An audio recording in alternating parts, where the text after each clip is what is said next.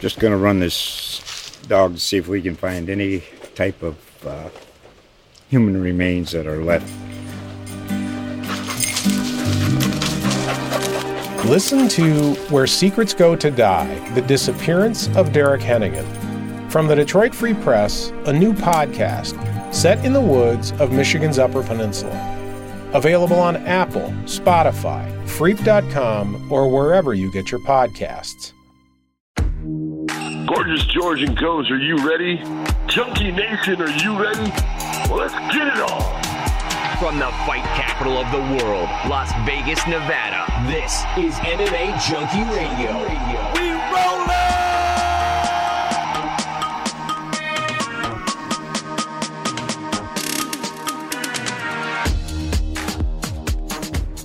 What's going on, Junkie Nation? Gorgeous George and Goes reporting for duty here on a Wednesday night for your Thursday morning delivery. We're excited to talk to you for the next hour or so as we discuss the latest in mixed martial arts. A lot to talk about. We got a UFC 295 fight week. So there's tidbits that are pouring in from New York. Alex Pereira, Tom Aspinall, Sergey Pavlovich, Yuri Prochaska, they're all chiming in, talking about these big fights of theirs coming up, title fights. And this is a quick chance for us to give you a reminder that Doze and I will be hosting a watch-along on Saturday, November 11th, 8 p.m. Eastern, 5 p.m. Pacific for 4 prelims, and then 10 p.m. Eastern, 7 p.m. Pacific for the 5 fights on the main card, including those 2 title fights I just discussed. So, as I say that, let me give you one other tip. We do our spinning back-click show every Monday, right? Noon Eastern, 9 a.m. Pacific. Guess what? Next week, we're doing 2. We're doing Monday and Tuesday. And what's happening on Tuesday is we're going to be breaking down this list that we have of the 30 greatest fighters in the history of the UFC. So that should be fun. I think all or most of the staff will be involved. It'll be hosted by Simon Tamano, our managing editor. So you'll hear a lot of reminders about that one. Tuesday, same time, noon Eastern, 9 a.m. Pacific, another spinning back-click show, but again, featuring the 30 greatest fighters in the history of the UFC. We'll kind of break it down, bust each other's balls. We all had different lists, but we collaborated and came up with the list that we have. But yes, there were differing opinions, so we'll chat about that. So a lot thrown your way. We got Peter Murray, CEO of PFL. He's our guest today. The latest news, all of it. We'll be right back.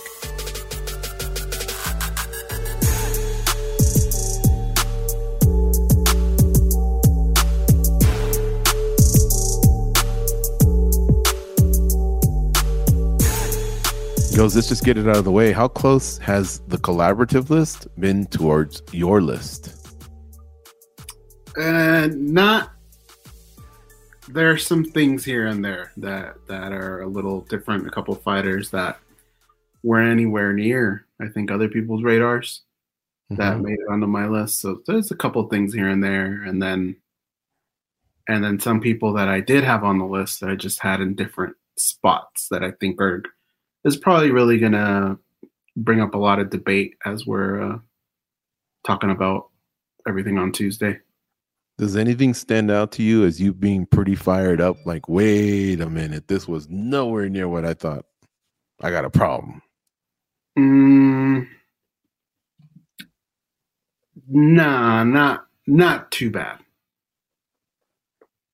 I think I'm in the same ballpark as you, even though it's different from the list I turned in. In the end, I think it just fell into place, and therefore I'm happy. I accept that we all have the differing opinions. I think I guess let me think about this before I say it. I don't want to blow it, right? But we obviously know, let's not be stupid here. We obviously know that there's some names that haven't been revealed, but I mean, it's fairly obvious that John Jones will be one of the 4 left, because today we released Khabib Nurmagomedov. But I did see somebody turn in John Jones kind of high up there, man. I'm thinking, wow, like, I guess you really must, have a certain criteria different from the rest of us. I mean, I honestly don't remember the name, because me, I throw people under the bus, but I was looking at it because we wanted to study each other's list, and just so we could say, hey, fool, what was you thinking, Yeah. So I'm going to have to go back there, brush up on it. But I did see one that was out there a little bit, and I thought, what's your reasoning here? Well, I think it's pretty obvious now that what set that person off, because you can't argue John Jones's greatness. Different people look at certain situations differently. Yeah, I guess probably the steroids, right? Yeah. Steroid allegations. Mm-hmm. Yeah. Anyway, folks, check it out, man. It's really had some great, healthy discussion online on social media. And I think we're down to the last four. Like I said, Habib Nurmagomedov came in at number 5. So check it out. Tell us what you think. And again, Tuesday, noon Eastern, 9 a.m. Pacific. We'll kind of break it all down as a team. It'll be a special spinning back click show. In addition to the Monday at noon Eastern, 9 a.m. Pacific, where we will reflect on this past week, including UFC 295. So, look, speaking of UFC 295, we got a team out there, man. We got a squad. Ken Hathaway handling the video portion of what the website does, along with Mike Vaughn and Nolan King. Give them a follow, all studs in their respective fields. They're going to give you great coverage of the event. And so we've already kind of had some one-on-ones with the fighters. They still have to have the whole press conference and weigh-ins, and that'll be later in the week. But I'm telling you guys, I heard something today. I made a switch. I'm a big fan of Tom Masvidal. I love his footwork. I love his hand speed. It's amazing. I love the way he moves his head. He really, really floats like a butterfly and stings like a bee. Plus, he's got ground game. But today, he was setting this table of reminding us how this is short notice. I'll do my best. Man, you can't do that against a killer like Sergey Pavlovich. I actually made a switch. I turned in Tom Masvidal early in the week, and I'm only three picks behind Nolan King. It's the closest I've ever been. Mm-hmm. And I made a switch. I'm on Sergey. I'm on Team Sergey. I'm on Team Sergey too. That's just a big deal for me. When a guy doesn't have the same opportunities as the other. Now, granted, it's a switch for Sergey too. He's got to prepare for Aspinall. But to me, Pavlovich, he just kind of reminds me of like a young version of Fedor a little bit. No matter where the fight ends up, he's still going to be dangerous. And I think Aspinall's good. I don't know if he's great just yet. He's very, very impressive. But if you're going to tell me one guy is already saying things like that's just not good. So yeah, let's just say I went Aspinall the other way.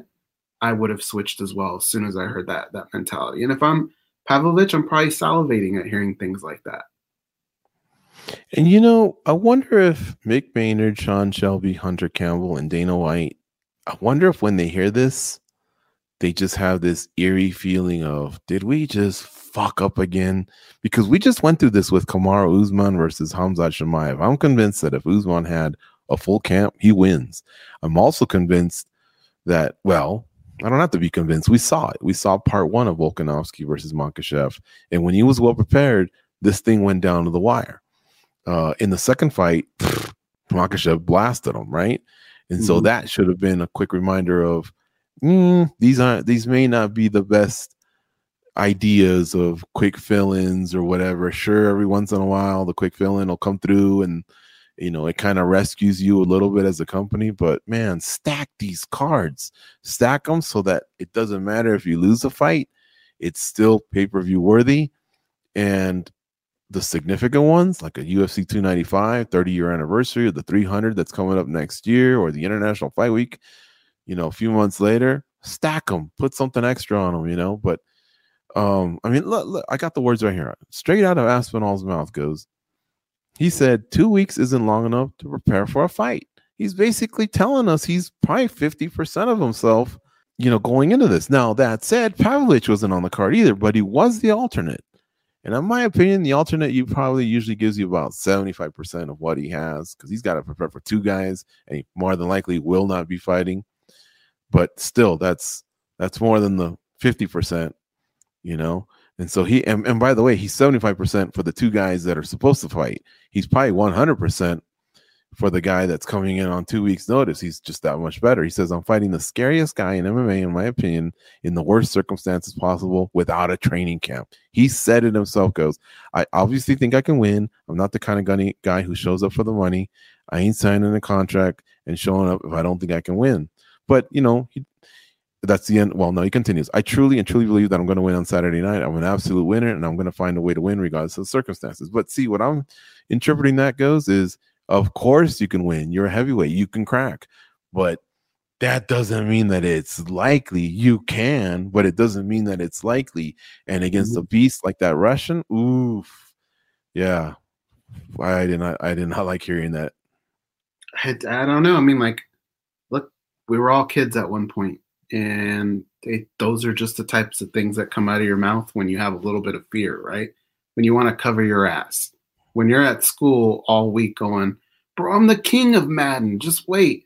And then it rolls around and you hear somebody say, well, I mean, I haven't played this in a couple of weeks, but you already know, right? Or when you're playing basketball and somebody goes, let's play one-on-one. Well, I've already had a couple games, so I'm a little bit tired, but yeah, I'll do it. Like, you just know that's just one of the signs, and it's not good. It's not good to hear that. But I on this one, I sort of give the UFC a pass because it's just a huge card, man. They needed shit on this. Yeah, but it's I agree. I'll give them the pass in that they really, this one was pretty damn good job of rescuing a card that fell apart. Mm-hmm.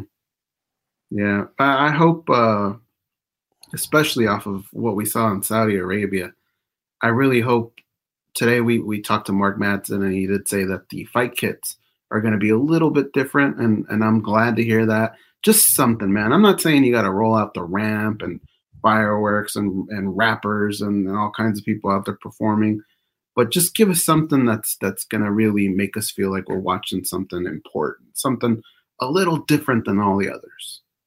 Yeah, and a quick message to Venom. Fix those gloves. They were falling apart on a recent card that I just saw. I don't know what happened. I don't know if it was that specific glove. To be fair, it's the first time I've seen it all year because they've been wearing those 30-year gloves pretty much all of 2023. But yeah, that was an ugly scene. Mm-hmm. Well, it was Sao Paulo, right? It was on the Sao Paulo card. Yeah, I think it was in the main event. Wasn't it like on Almeida's head or something? A piece of it on his head. Yeah, so Saturday's 295, UFC 295, the watch along. Don't forget, 8 Eastern, 5 p.m. Pacific. Myself and Goes will watch the fights along with you guys. 9 fights total, 4 on the prelims, 5 on the main card. 296 is December 16th in Las Vegas. Colby Covington challenges Leon Edwards. Brandon Royval challenges Alexander Pantoja. All right, so we also got news earlier this week. We know what 297, 298, and 299 look like. 297, January 20th. It's not Charles Oliveira versus Islam Makhachev. Instead, Sean Strickland will defend against Dricus du Plessis. Now, I spoke to our Triple G audience goes about this, but I want to get your thoughts. What do you think of that matchup? I love it. I mean, it makes sense. It's what's supposed to happen. It's unfortunate that it feels like, well, I guess this is what we're going to do, on their part. It would have been nice for it just to be the fight the way it falls into place, because he's the guy that deserves to be there. And I love that it's happening. I don't know what to make of, like, hey, he stood his ground, because I don't feel like maybe that's why he got it. I feel like he just got it because of circumstances, but he deserves to be the guy. And it's a good fight. So the second you get through all the politics and you sit down and you break it down and you go, okay, well, who wins? It's pretty interesting because you can make cases for both guys. I love the matchup itself. Dricus, I thought, has looked good in certain moments, but there are certain moments where I didn't think he looked so good. Now, he looked incredible against Whitaker, but I don't know if that was just an out-of-body experience or what. I'm not going to say Whitaker had a bad night because I don't believe he really does. I just think Dricus had a really good night.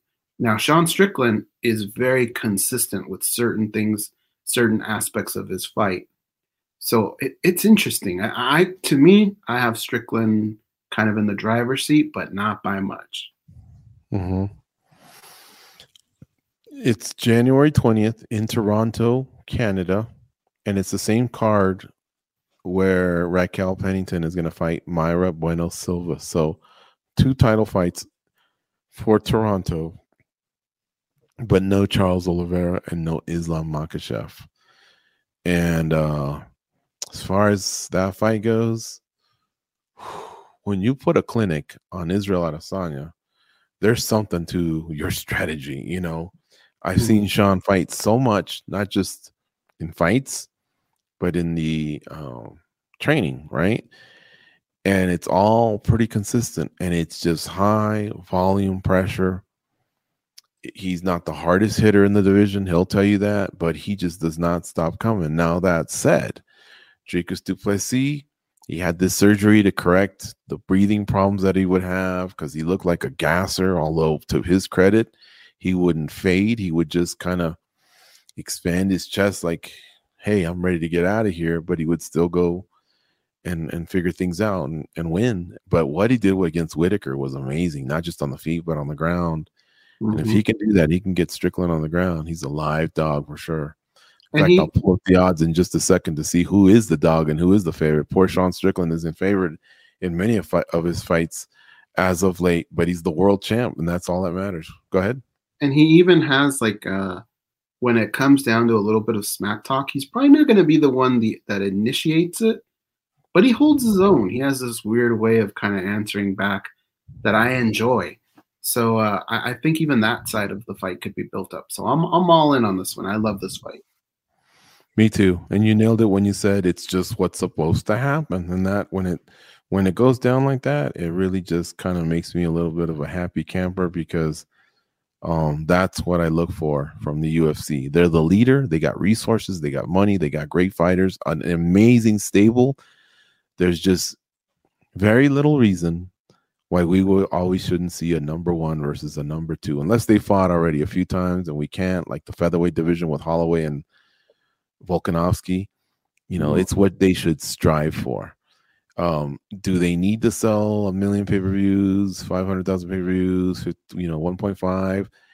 It doesn't hurt, right? But I don't, they're just not at that point anymore. Now I think they can just function as a company, and guess what? You can build new stars. Dude, I'm telling you, there's no way the UFC thought that Strickland was going to beat Israel Adesanya the way they did. They thought Adesanya was going to wax him, and then maybe him and du Plessis could meet up and settle this whole King of Africa thing. Instead, Strickland goes in, spoils the party, and now all of a sudden he's kind of a big deal, and now the UFC will probably rally behind him. Well, guess what?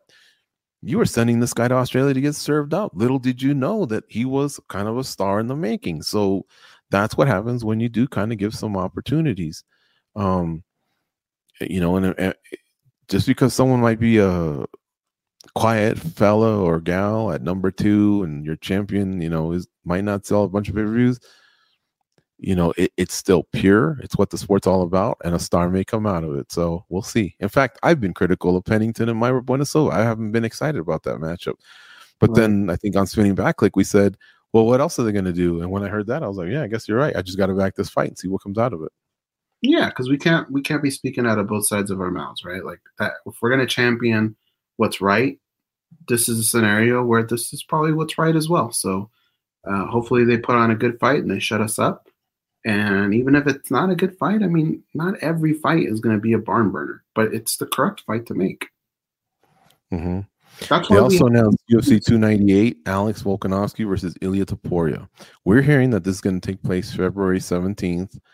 And furthermore, this might occur in California, Anaheim to be specific. Now, don't hold us to that. That's just a rumor that's been floating around. We'll see. But that's a clear number 1 against a clear number 2. So yet again, I'm happy about the way things are stacking up in 2024. What did you think of this matchup?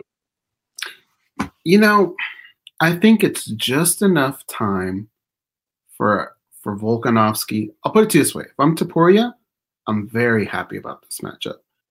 Volkanovski, I think, had just enough time where it's a border where you go, well, all right, he's not going to sit out a year because he got knocked out. But at the same time, he's not jumping in there the next day, right? Like, he might have a little bit of a rest period and still be able to put together his camp.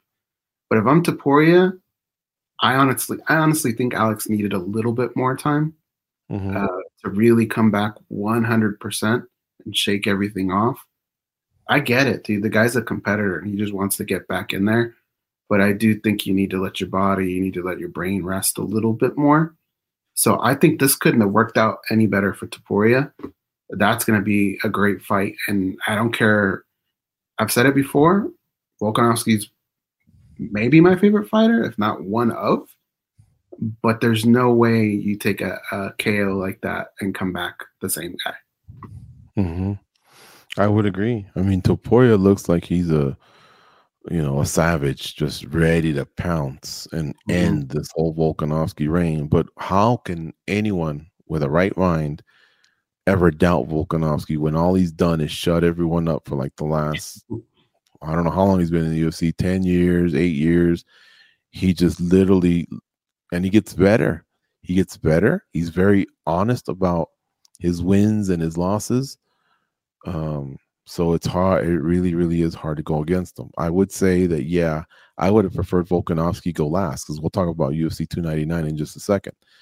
But what's happening here is Volkanovski and Strickland are defending before O'Malley, who's on the 299 card. Yet O'Malley fought earlier in 2023. So does that make sense? No? Are there injuries and stuff we probably don't know about? Sure. But it's made. The fight's made. These are grown adults, grown men and women that do know what they're doing. And, in 2023, Poatan, Alex Fajeda got knocked the fuck out by Israel Adesanya in Miami in April. Then he comes back and beats the former champion.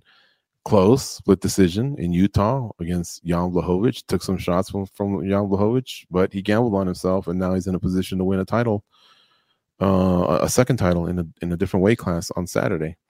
So crazy sport, man. It really is a crazy sport. But I'm sure, look, to give the UFC credit, I'm sure they probably even thought of that. Hey, can we give this guy a little bit more rest? Who knows? But Sean O'Malley's a pretty big star from them. I'm sure they probably started with him and then started filling the spots. But let's get to that. O'Malley, UFC 299. He's got Marlon Vera. Now, look, I have no problem with 297. Duplessis, the number one contender. I have no problem with 298. Topuria, number one contender. Do I have a problem with O'Malley Vera in the sense that is the fight gonna suck? No, I don't think so. Do they have history? Do they have heat? Yep, on both. So that part's kind of exciting. But Vera got thumped by I spaced it on his name, the guy from Colorado, Corey Sandhagen, right? That's one. And two, how about Merab Dvalishvili, who's just been a destroyer for the most part? He got injured, but I heard he could make it to a December fight. I thought for sure a March fight. Where's this guy at? We really kind of had a few options before we get there. O'Malley, big name. He probably had a say in this. He wants Vera because it's his only loss. So maybe that was the defining thing. But man, what could have just been a perfect trifecta of an announcement, 1 versus 2, 1 versus 2. Now we're kind of getting like a 1 versus 4 or 5 or something like that. Yeah, we need to get an answer on that because that is the name that made the most sense. I think we all felt though from the get-go that it was just going to go down this way, because if you look at it from different perspectives, you understand why they're trying to do that. I feel like Sean O'Malley maybe has a little bit more power than some other fighters. I'm not saying he has Conor McGregor power, but yeah, I think he's got enough. I think the UFC's realized that people gravitate to him, and dude, to be fair, he's kind of winning me over. He's cracking me up here. With some of the things he says, some of the things he does. But I had a feeling we would all, and I think we talked about this on a spinning back clip, that we would all probably end up in this position where it is Vera. But I'd like to hear the exact reason why it wasn't Merab. Mm-hmm. We're hearing March 9th, by the way, but I don't know a location. Now, for the past 7 or 8 years, the first week in March, the UFC's in Vegas.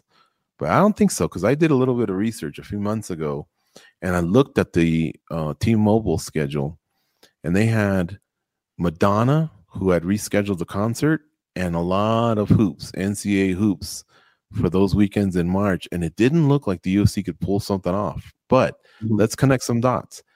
UFC 300, how's that not going to be in Las Vegas? And that'll probably take place in April. So I could see 299, the UFC just maybe straying away from that little run of fights that they've had, in Las Vegas in early March, and just saying, we'll go to another city and then for 300 come back rather than go back-to-back months.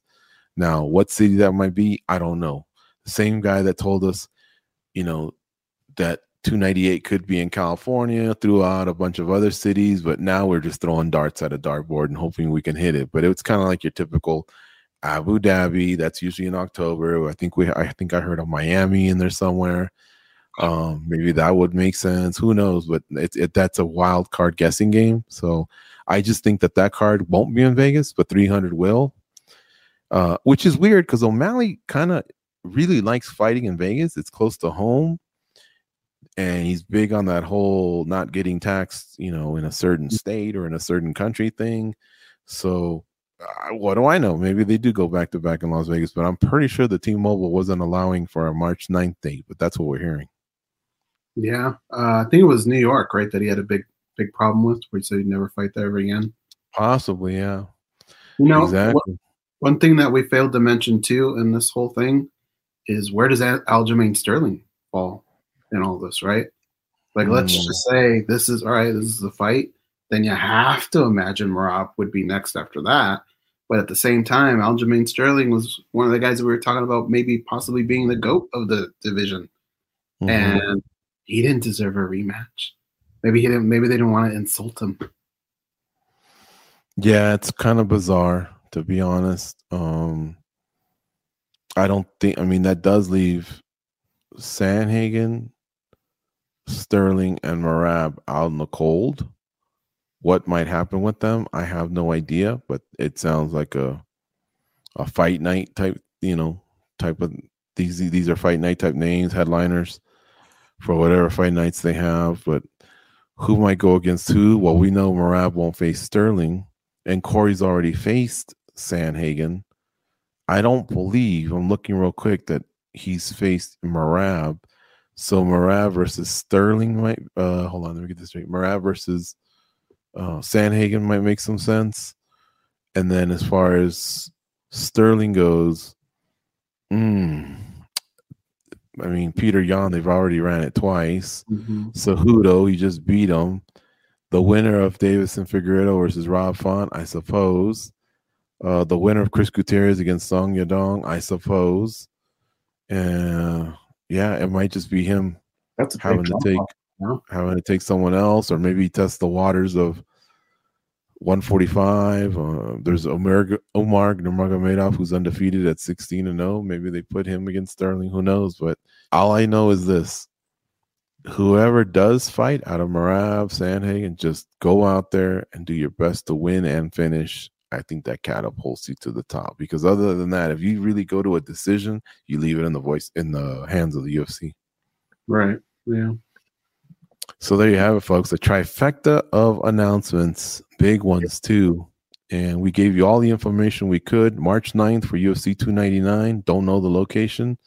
February 17th for UFC 298. We're hearing California, possibly Anaheim, and UFC 297, we know for a fact, Toronto on January 20th. Strickland Duplessis, Mayra Bueno Silva versus Raquel Pennington. Why do they keep picking places that are probably the most difficult for Sean Strickland to get into? That's true, huh? Hey, wait a minute. Hold on a second. Chris Curtis fought on the same card as Amanda Nunes when she beat Irene Aldana, and it was Vancouver. Hold on, let me look this up. And I'm pretty sure we asked him, hey, is Strickland in your corner? And he said no, and he joked around because he said he had gotten in some trouble. And remember, he had problems getting into Canada as well. Or sorry, not Canada, Australia. So maybe the UFC finally cleared all that. But you're right, that does raise that question. I don't know. Yeah, it seems like I've seen. I don't know. Chris Curtis fought Nasruddin Imavov. That's the one that ended in a no contest, accidental clash of heads. And yeah, Strickland couldn't accompany him because they corner each other. And he kind of joked with us and said, yeah, he's kind of had a little bit of a past and he won't be able to make it. And I heard that was the problem with him in Australia, but somehow I guess it got cleared, and maybe that clears him. I mean, every country's different, but maybe that clears him for Canada too. I mean, I really doubt the UFC would make this announcement if they hadn't crossed that T, dotted that I, and squigglied that Q, right? Yeah. Mm-hmm. All right, before we get to some other stuff, why don't we catch up with our guest? His name is Peter Murray. He's the CEO of PFL. We got a lot of questions for him, not just about, obviously, Ngannou, the future PFL, but this is our first chance to chat with him, and I'm really looking forward to it. We'll be right back.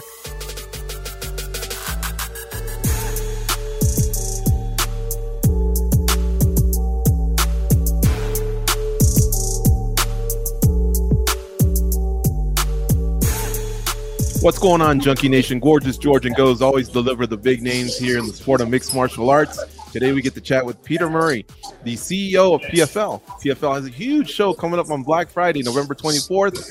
It is their finals, 6 title fights, all right, taking place along with a lot of featured matches with some of their biggest names. It is going to be a doozy. It is a pay-per-view. You can order it on ESPN Plus. Peter, welcome to the show. How are you, sir? Did you just smash a lunch, or are you about to smash a lunch? Yeah, no, I smashed the lunch, and excited to talk to you guys. How are you? Good, thank you. Hey, let me ask you, this Ngannou thing won't go away. The buzz is still there. I still get asked about it. I'm down in South America right now, and everybody still keeps asking me, what's next? What'd you think of the fight? How'd you score the fight? Everything. How about from your end? I want to know about the entertainment people that you know, the sporting people that you know. What's been their feedback about PFL's biggest star? Oh, no, Francis, he's not going away. So Francis is on a mission. He put on an incredible performance. We all know that. And, he really won that fight. But he won everybody's hearts, proved everybody wrong. And so now it's on to the next chapter. And next year, we launch our pay-per-view division. Francis will be a big part of that. So he'll return to the cage with the PFL. We'll be announcing those details, I would say in the coming weeks. In terms of opponent and timing, working through that. And, Francis is going to continue to box. We'll see if there's a rematch or I know there's a number of big-time boxers who now saw that Francis is absolutely the best combat sports athlete on the planet and has all the skill in the world in boxing. So it's going to be exciting to watch. Do you want him to box? And does it have to be Fury, or can it be anyone else? Well, hey, that's Francis's decision, but we're supportive of Francis, both in boxing as well as MMA. We're excited to get going in MMA with our Super Fights pay-per-view division. And, but outside of that, Francis will definitely get back into the ring. And whether it's a rematch or, a major new, opponent and bout, it'll be next level because Francis is that, he's got that experience now under the belt, a little added confidence, and he'll continue to go to work. So all the storylines are there for him.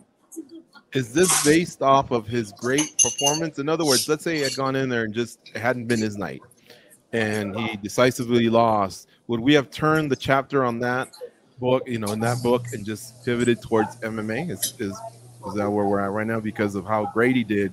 Now we're more towards still writing more words in that chapter.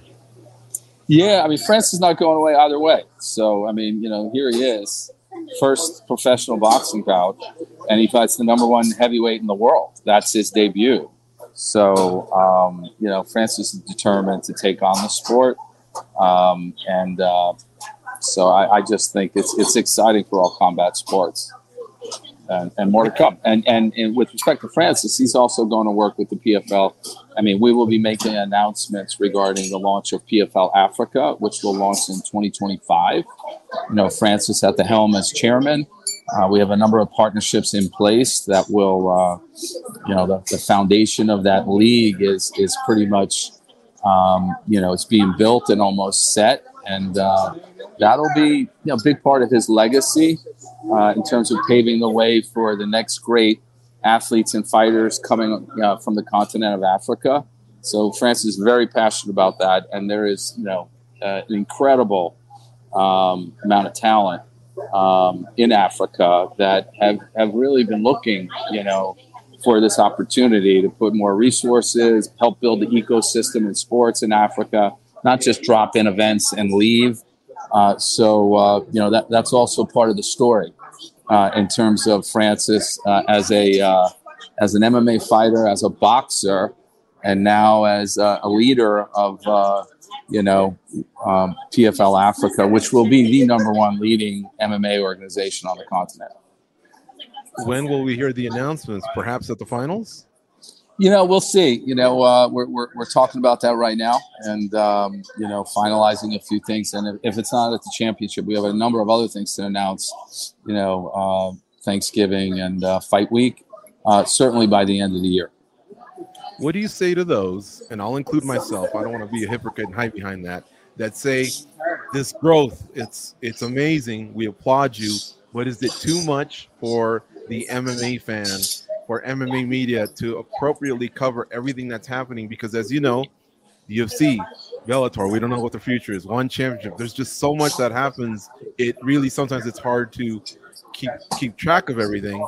And I'm sure you would always want spotlights on your huge events, but when there's multiple events, sometimes it's difficult. Yeah, hey, listen, I think we do a good job. We're on ESPN, so with our global season product, we don't compete or conflict with the UFC. The UFC fans, PFL fan, we serve up an innovative premium product, great fights, great fighters, but that's differentiated, with the season format on a different night of the week for the same fan. So, we don't see any issues there, and we'll be smart the way we schedule, our select mega events within our super fights division. And, what I would say to you, like, to wrap this is the demand among consumers around the world for more quality MMA is so high. There's so much more growth ahead. I mean, you talk about covering a sport. How about covering, the world's number one sport in soccer or football, where you have, 9 major leagues that have the best talent in the world. And I couldn't tell you how many matches are in a given week, let alone a month or a year. So there's really limited product, at the highest level in terms of quality, what the PFL is delivering right alongside, the UFC. So the demand is there among fans. The demand is there, for media companies distributing our product. And we have a great roster of some of the best sports, companies, media companies and platforms in the world. We distribute to 160 countries.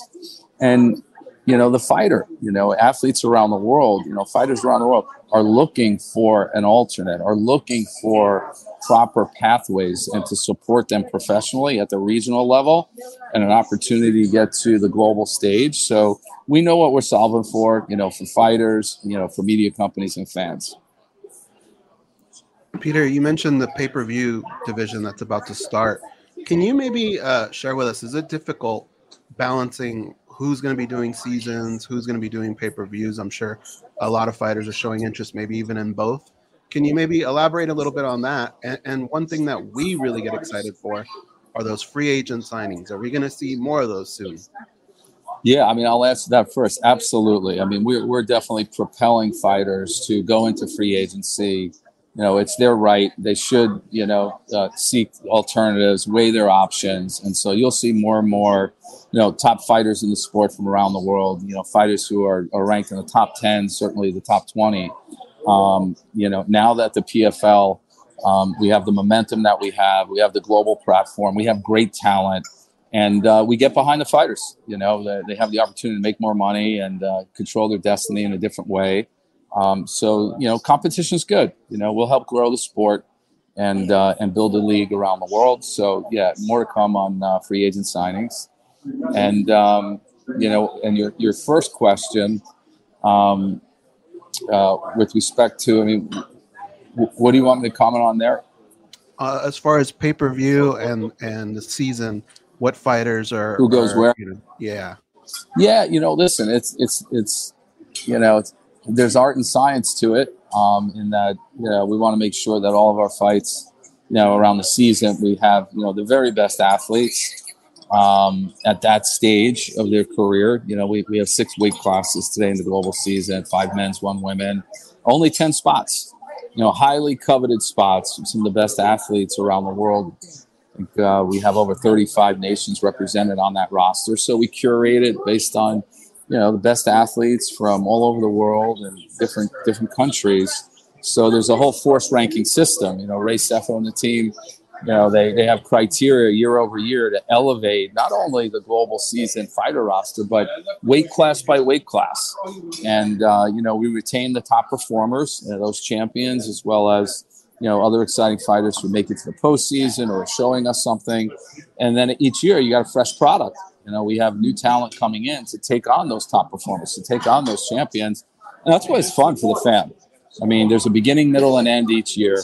And then each year it's a fresh product. And so how we, deploy the talent is really based on the skill of a fighter, what we think makes a good weight class. And with respect to pay-per-view, listen, the top of the card, in terms of main event or co-main event, those will likely be, many of those fighters will be new fighters coming into the league, some of the best in the world, again, in terms of top 5, top 10 ranking. But other fighters within, our organization have the opportunity to get to that level, not only in Super Fights division, but on those main events. And, we'll see what happens, Kayla Harrison and others who, can draw and compete on that type of stage. But the good news is we have options for fighters, and we have great options and opportunities for fans to engage in all of our franchises, from the global league season to pay-per-view to the international leagues year round. I mean, next year we'll have over 30 events. Peter, let me tell you a little story about something that really scared me. George and I, we're from Vegas here, and I know you're in New York. In our lives, when a big fight is announced, we usually look at the guys at New York and they look at us and they go, who's getting this one? It's either there or the fight capital of the world. Yep. What happened in Saudi Arabia absolutely blew my mind. Is this something we have to worry about? Is this going to be the future of not just combat sports, but sports in general seem to be going that way? What can you tell us about what you saw, and maybe even if you learned something like that the PFL would want to try that they liked seeing that weekend? Yeah, no, what I would say about, the Kingdom of Saudi Arabia, clearly there's a strategy to be a leader in global sports from a business perspective and investment perspective. And, within KSA regionally, the opportunity to, develop, sports within combat sports overall and other sports at the grassroots level, the Olympic level, the pro level, the desire and the commitment is there, because of all the benefits of sports, for fans as well as, giving, athletes an opportunity. So we're really excited and proud to play a role in that. And with respect to ensuring that Saudi Arabia is really at the epicenter of MMA, the growth sport, of this decade globally and regionally. We are focused on, working with our partners in Saudi Arabia to ensure that, they're building out the right ecosystem, including, mega events. We're launching a regional, league in PFL MENA as well next year. And, we'll be making announcements related to our investment to, develop, elite athletes from around the world and throughout the Middle East at the highest level. So I think it's an exciting time. And we're excited to be a part of it. And what I would say to you regarding Vegas and New York, where I am, look at the event that they put on. It was a spectacle. When you think about, the entertainment value, the celebrity to it, and the build to that event. I mean, talk about the atmosphere that I was fortunate enough to be there at supporting Francis, but, you see it, the production value, the conversation, and the media about it. It was world class. It was Super Bowl-like, and there's more to come. And, what I would say is, I don't think Vegas needs to be worried because it's always going to play a role with the legacy. Certainly, you know, here in New York with the Garden and elsewhere. But there's more room for more than you know, a couple of leaders as you know, as powerhouse fight capitals, and it's on in Saudi Arabia for sure. Peter, I think one thing that we've all been able to appreciate about the PFL is you guys think outside the box. You're not afraid to try new things. When I heard Deontay Wilder and Francis Ngannou and possibly hybrid rules, I thought that's interesting. But that could mean a lot of different things. What do you think would be kind of like a fair hybrid rules match between those two? Yeah, it's a great question, and you know, it's a conversation. So, I mean, you can eliminate a number of things from elbows to you know, submissions, and you know, keep kicks in and you know, takedowns. I think it would be interesting, but you know, there's a range of things you can do. You know, here's the minimum, here's the maximum, depending upon the opponent's skills. So, but we're gonna have fun with that.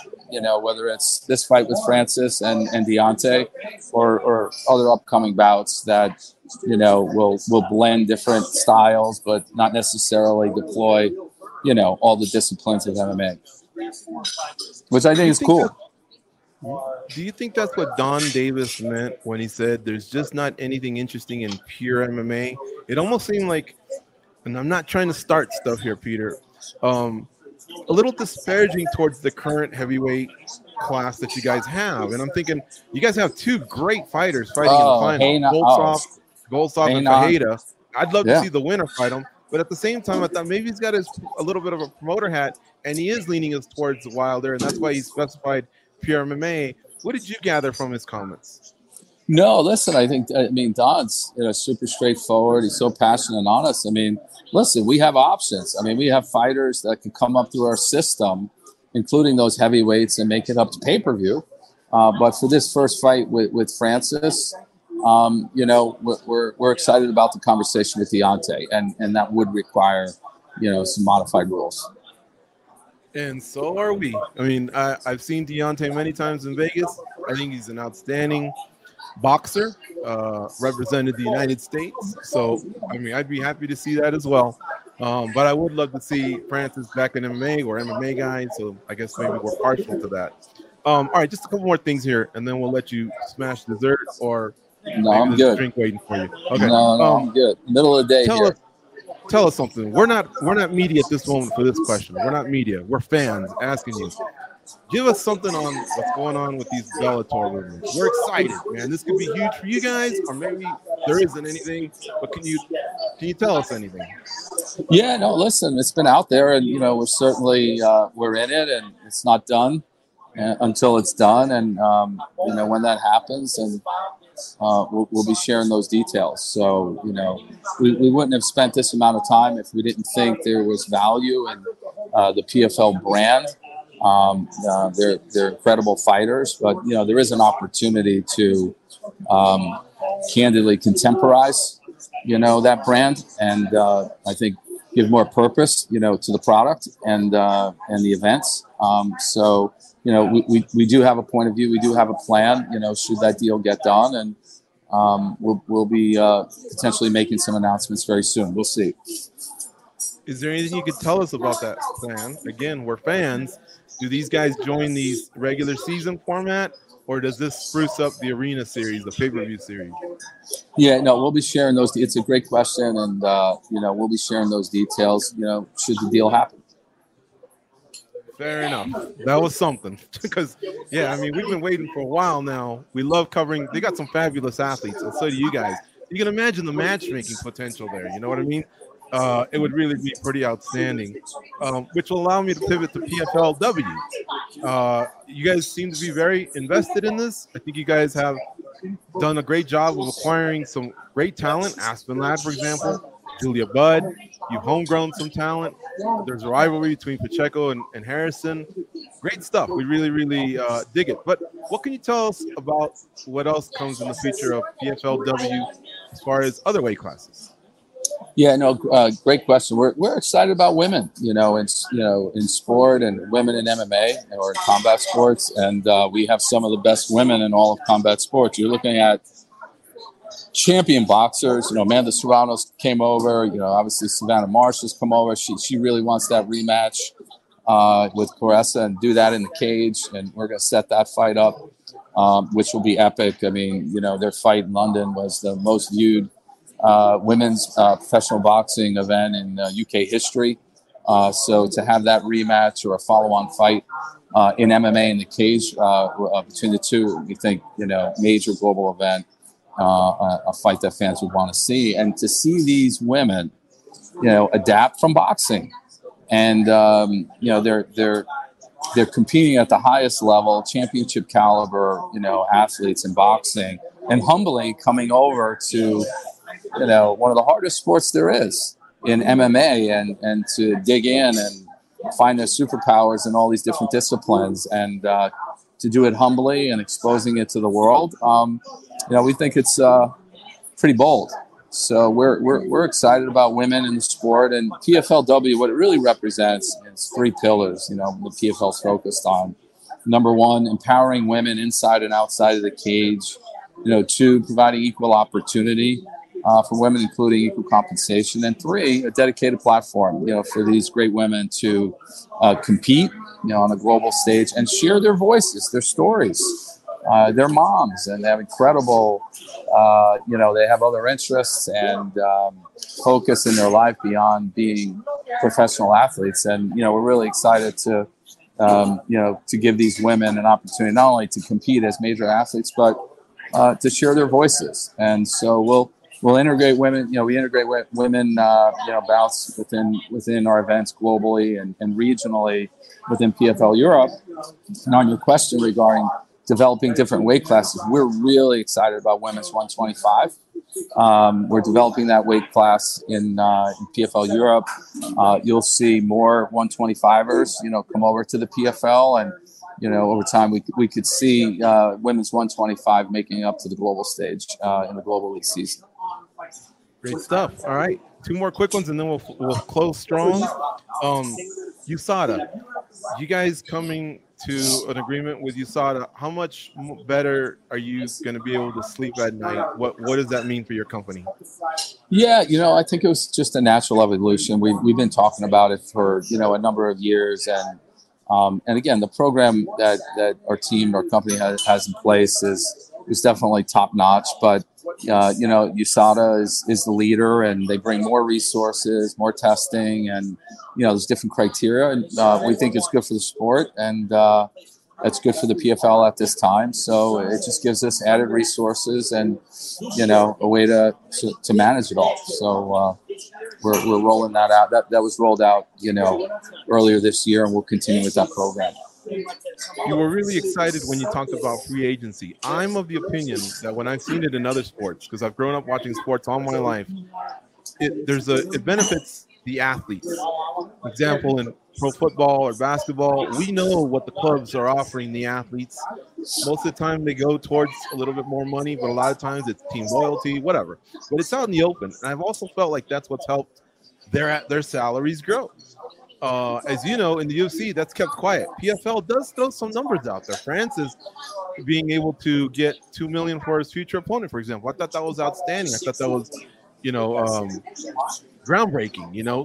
When Pettis' salary was released in 2022 when they fought in Georgia, again, a real big eye opener. How do you feel about that? Do you feel like it should be kept under wraps, or do you like it being out there in the open as it's helped other athletes in other sports? Yeah, well, I would agree. Free agency is great for the fighters, and so more to come there, and how it grows the sport. Two, with respect to transparency, we're a transparent company, and as we look at it, the opportunity to bring great talent to the PFL and develop talent within. No matter the athlete or the sport, when athletes want any sport, if you're at the top of the game, the opportunity to compete, right, against top talent or against the best, largest possible stage, right? As well as, the opportunity to become champion and all that comes with it, including, getting paid. And we provide added incentives for fighters to increase their compensation, as well as, with our league season product, a year-ending, $1 million paycheck on top of that. It's life-changing money. So we're transparent about it. And, but, not all contract details can be aired out, in the media and with fans. And, we manage things accordingly. Like I said, we're going to close strong here. Clay Collard versus OAM. OAM has a chance to make some history, joining the few fighters that have won 2 titles at PFL. And at the same time, we were telling him the other day, I think he's Mount Rushmore of Canadian MMA. And I think he seemed to agree, but he knows that, he could really, finish things off here nicely against Clay Collard. Clay Collard has to be one of the most exciting fighters on your roster. His fights, you just can't miss them. Talk about that fight between OAM and Clay Collard. Yeah, I mean, you touched on OAM. He's gotten better and better year over year. He's obviously won the championship last year. He's looking to really create a mark as a 2-time champion. And not only is he, a proud Canadian, he's definitely a proud PFL, champion and ambassador. He really is. I mean, he's incredibly skilled. Obviously, he's got GSP, support. Great program, of TriStar. And with respect to Clay, you cannot discount what he can bring. He's had a lot of adversity, over the last, couple of years, but, he's staying focused on his career and on competing. And, you don't like his style is, you don't know what he's going to bring. So, we put it at the top of the card for a reason. And it should be fun. And then, we have 5 other, championship fights, 6 title fights in one night, each earning a belt and a big check, as well as, the return of Kayla Harrison. And we have Ray Cooper, on the card as well. So it's stacked. You have Biagio Ali Walsh on the card. And it's great to see him as an amateur, take this sport on the way he has, with a spotlight. Another fighter that's explosive and is getting better and better. And, we'll see next year when he goes pro. We're looking forward to that moment. Phenomenal athlete. I saw him play high school football for Bishop Gorman. The way his transition has been amazing. I do want to say Goldsoff and Fajeda, that's just can't miss. All 5 of their wins between the 2 of them have ended with a finish, and all in the first round. 6-5 versus 6-8. I mean, someone's getting thumped in this fight. These guys, they don't play around. No. I mean, both of them. I mean, you nailed it. And like the heavyweights, and we'll see. I think Francis may join us for a little commentary, during that fight. So it'll be fun. I'd love to see a year that has a Wilder Francis Ngannou fight, a Fury versus Ngannou fight part 2, maybe later in the year. But the winner of this fight, I think, hopefully can earn himself a shot at the Cameroonian, the beast, the best athlete, the baddest man on the planet, Francis Ngannou.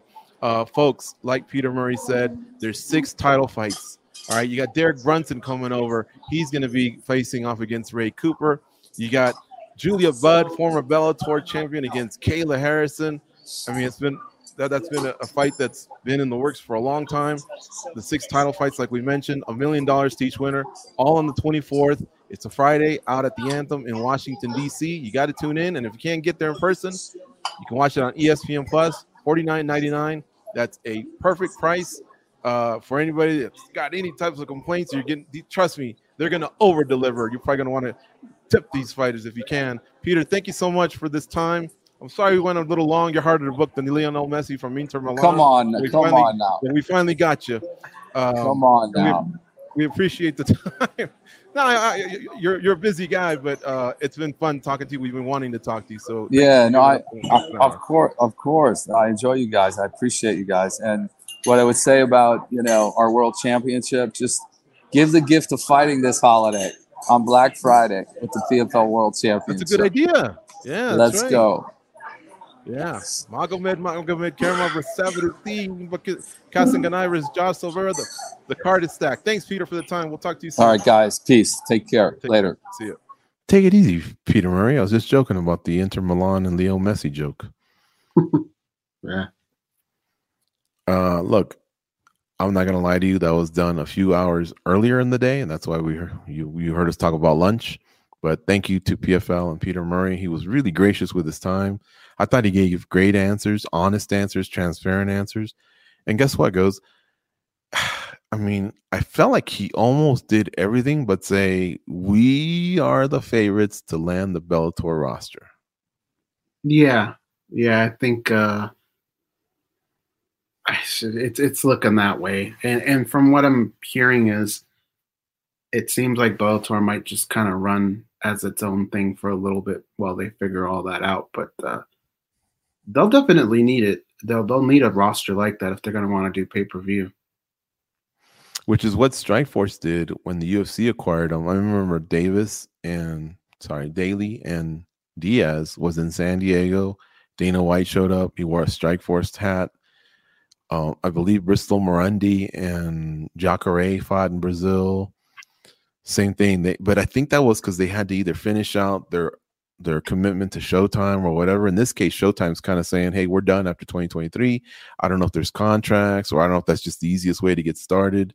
I'm sure PFL's already started to map out 2024. And like Peter Murray just told us, there's only 10 per division, and Bellator's way more than, just a few cats. I mean, they have talent to bring to every division. So that's cool. But give us something. Let's just get started, and I anticipate some great matchups. In fact, here's another one I wanted to talk about. Julia Budd is not facing Kayla Harrison. Julia Budd's a former Bellator featherweight champion. She actually had 3 title defenses before Chris Cyborg smashed her. And so she was supposed to fight Kayla Harrison. I'm sure Kayla was looking forward to that because, again, anytime you can say, hey, look, I fought a former champion of another major organization and won, if that's in fact what happens, then that adds to your street cred. She's got Aspen Ladd, who's a respected former bantamweight and featherweight in the UFC, mostly a bantamweight, and that's not a bad plan B. Yeah, I mean, I like the fact that you could say Julia Budd's a former champion. I think that does help. Aspen Ladd, it's a roller coaster with her. There's times where she does not look very good at all, and then there's times where she looks pretty good. So either way, I think it's still a challenging fight for Kayla Harrison. It's a good measuring stick to see just where she's at in her progression. Because with Kayla Harrison, every fight matters, because her name is attached to such big names in our sport. So it's still going to be interesting. Hell, I might even say on paper, I think it could have done more for Kayla Harrison. But as far as like what the fans want to see, I think it might actually have worked out even better this way. Could be. I mean, Ladd did beat Bud. So if anything, maybe it's a slightly higher profile current fighter. Ladd can't match the Bud resume. But like I say, recency bias, I guess maybe I would give it to Ladd because of that win over Bud earlier this year. 2 quick announcements came in. Jake Paul is going to box Andre August December 15th on DAZN. And Chris Cyborg is going to box Kelly Wickstrom on January 19th. Or cool? What's your reaction, Goes? Well, the names attached to Jake Paul are always what makes it so interesting. Now, the fact that this is an actual boxer, it's interesting, but it doesn't make me want to pay any money or separate time the way like a Nate Diaz would, right? Mm-hmm. So maybe there I'm And then as far as Chris Cyborg goes, if this is something that takes us like a little closer to maybe seeing a Clarissa Shields or someone like that, okay. But Chris Cyborg has she's kind of just earned the chance to just do whatever the hell she wants at this point. She doesn't run from anyone. Like, I don't care what people say. I'm okay with it, but I probably won't tune in. Mm-hmm. Yeah, I'm kind of the same. If once I hear December and January, my mind is on NFL. We're getting near the playoffs, and so yeah, you better come with a strong undercard in addition to Jake Paul versus fill in the blank if you want me to tune in and spend some money.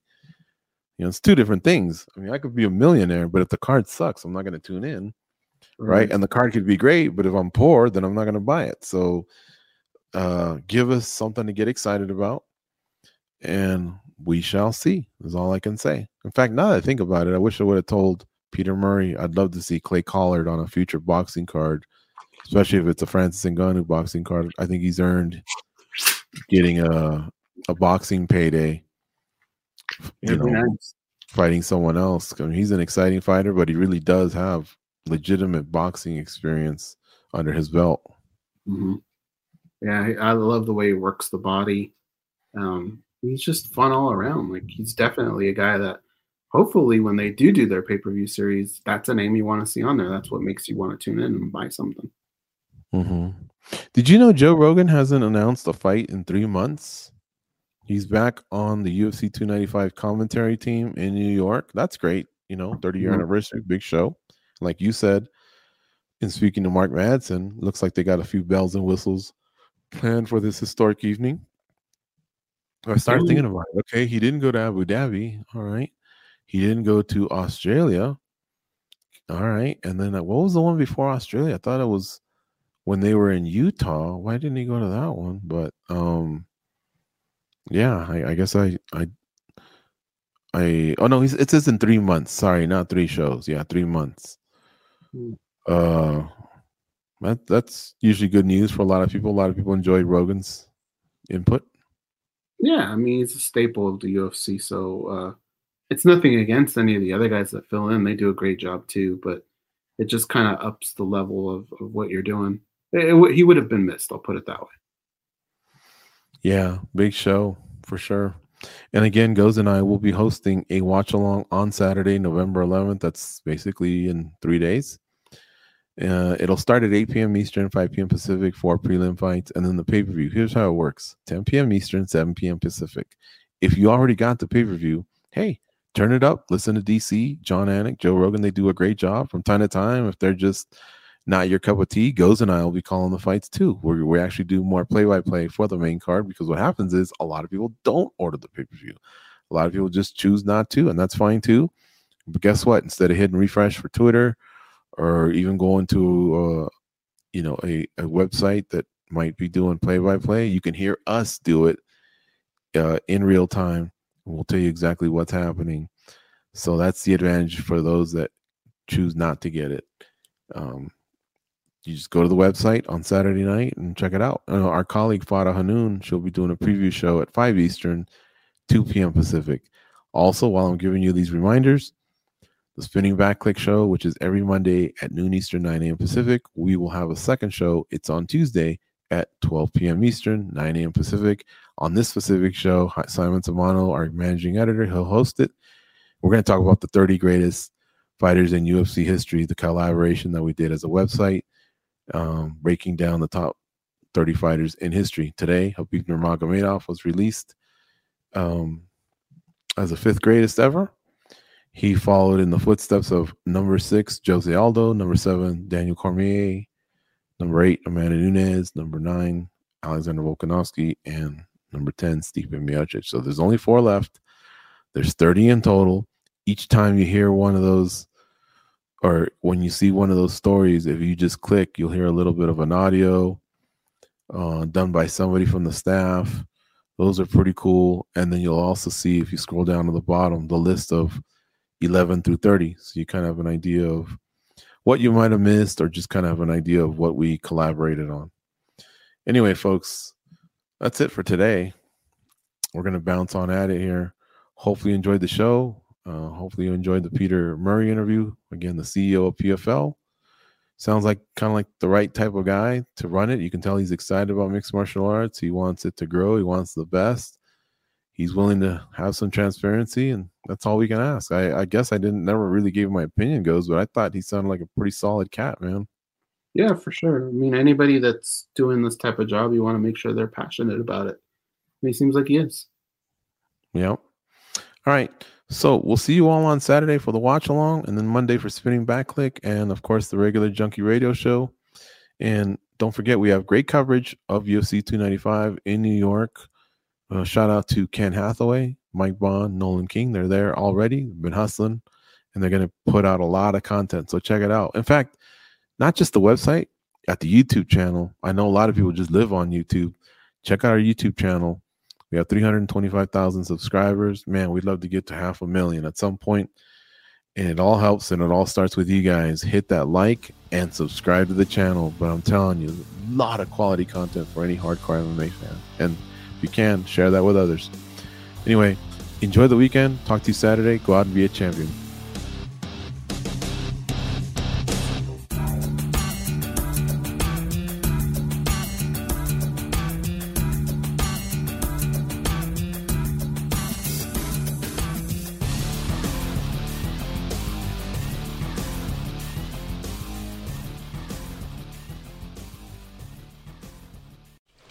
Just going to run this dog to see if we can find any type of human remains that are left. Listen to Where Secrets Go to Die, The Disappearance of Derek Hennigan. From the Detroit Free Press, a new podcast set in the woods of Michigan's Upper Peninsula. Available on Apple, Spotify, Freep.com, or wherever you get your podcasts.